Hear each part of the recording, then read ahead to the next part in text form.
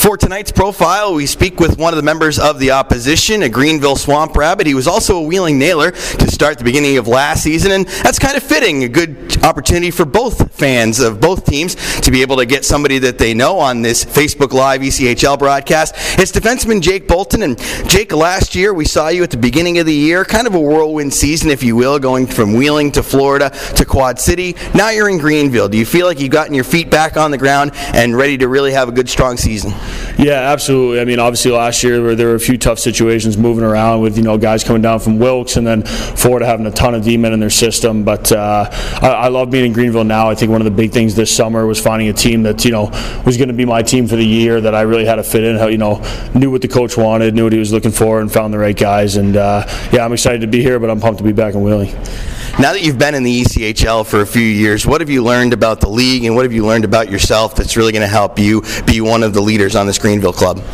It's really finding your identity. I mean, this is a league that's heart and soul. I think this style of hockey in the ECHL is more like the old NHL used to be. It's a little bit more tough.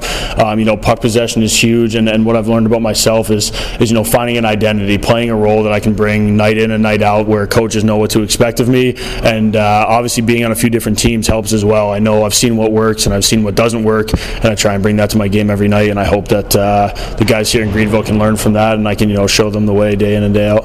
I see you still have that cannon of a slap shot as you got a couple of goals the other night. Do you see your offensive game continuing to evolve? Yeah, I mean, that's something that I like to chip in on the offense. I wouldn't call myself an offensive defenseman by any means. I'm more a defensive guy, but having a big shot always helps when I can get it off, and as the team starts to roll and we start to find guys' identities and where guys get placed, I've definitely been trying to get the shot off more, but it's not something that I necessarily focus on. If the goals and the points come, that's great, but I try and be a guy that works from our net out.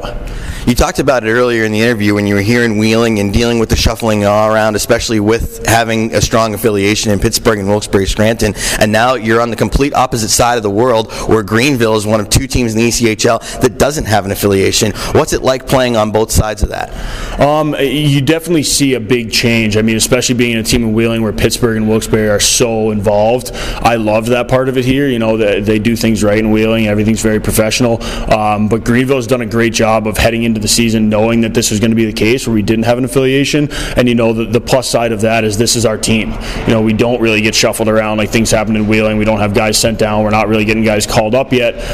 But it's not the end of the world either. I mean, because of the ECHL contract, you can still go to any team. So it's not like guys feel like they're stuck here either and can't move up. That's still a possibility. But what we've tried to work with is making this our squad because there isn't much movement, getting the team to gel, getting a way that we play every single night. And, there's pros and cons to both sides, but I think Greenville's done a good job of working with that. Do you have kind of a feel for the team that you have in Greenville this season, whether it be how you're built in terms of age-wise, whether there's vets or more young guys, and then also a style of play that you guys have found to be successful?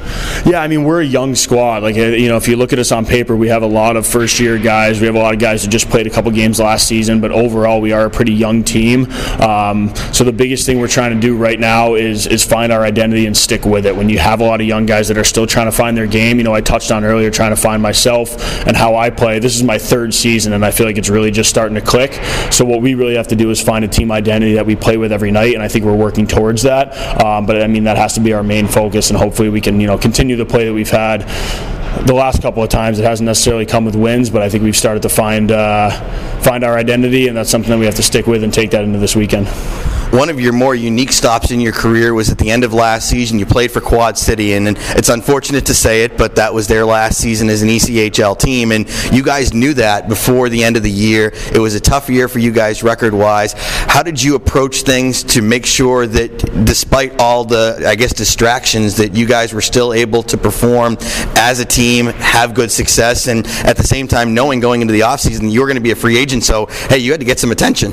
Yeah, I mean, it was great and it was tough. I mean, the good part was we had a really great fan base that grouped up with us and, started showing up big time at the last few games, and we were playing for them.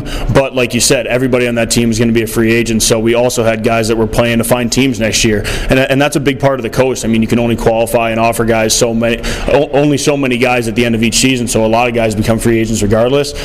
So it was a tough balance, but the good thing was we had a good group of guys there that did gel together towards the end of the year. And it was a tough spot. I mean, walking walking away from that rink, I wanted to be back there. I had a couple offers at the trade deadline to move, and we didn't know the team was going to be folding, so I ended up staying in Quad. But what you learn from that is every day here you got to work for your job. I mean, just like anywhere else, you have to perform to make something happen. And luckily, at the end of the year, I had played pretty well and was put into a leadership role there, and that helped me find a job really early this summer.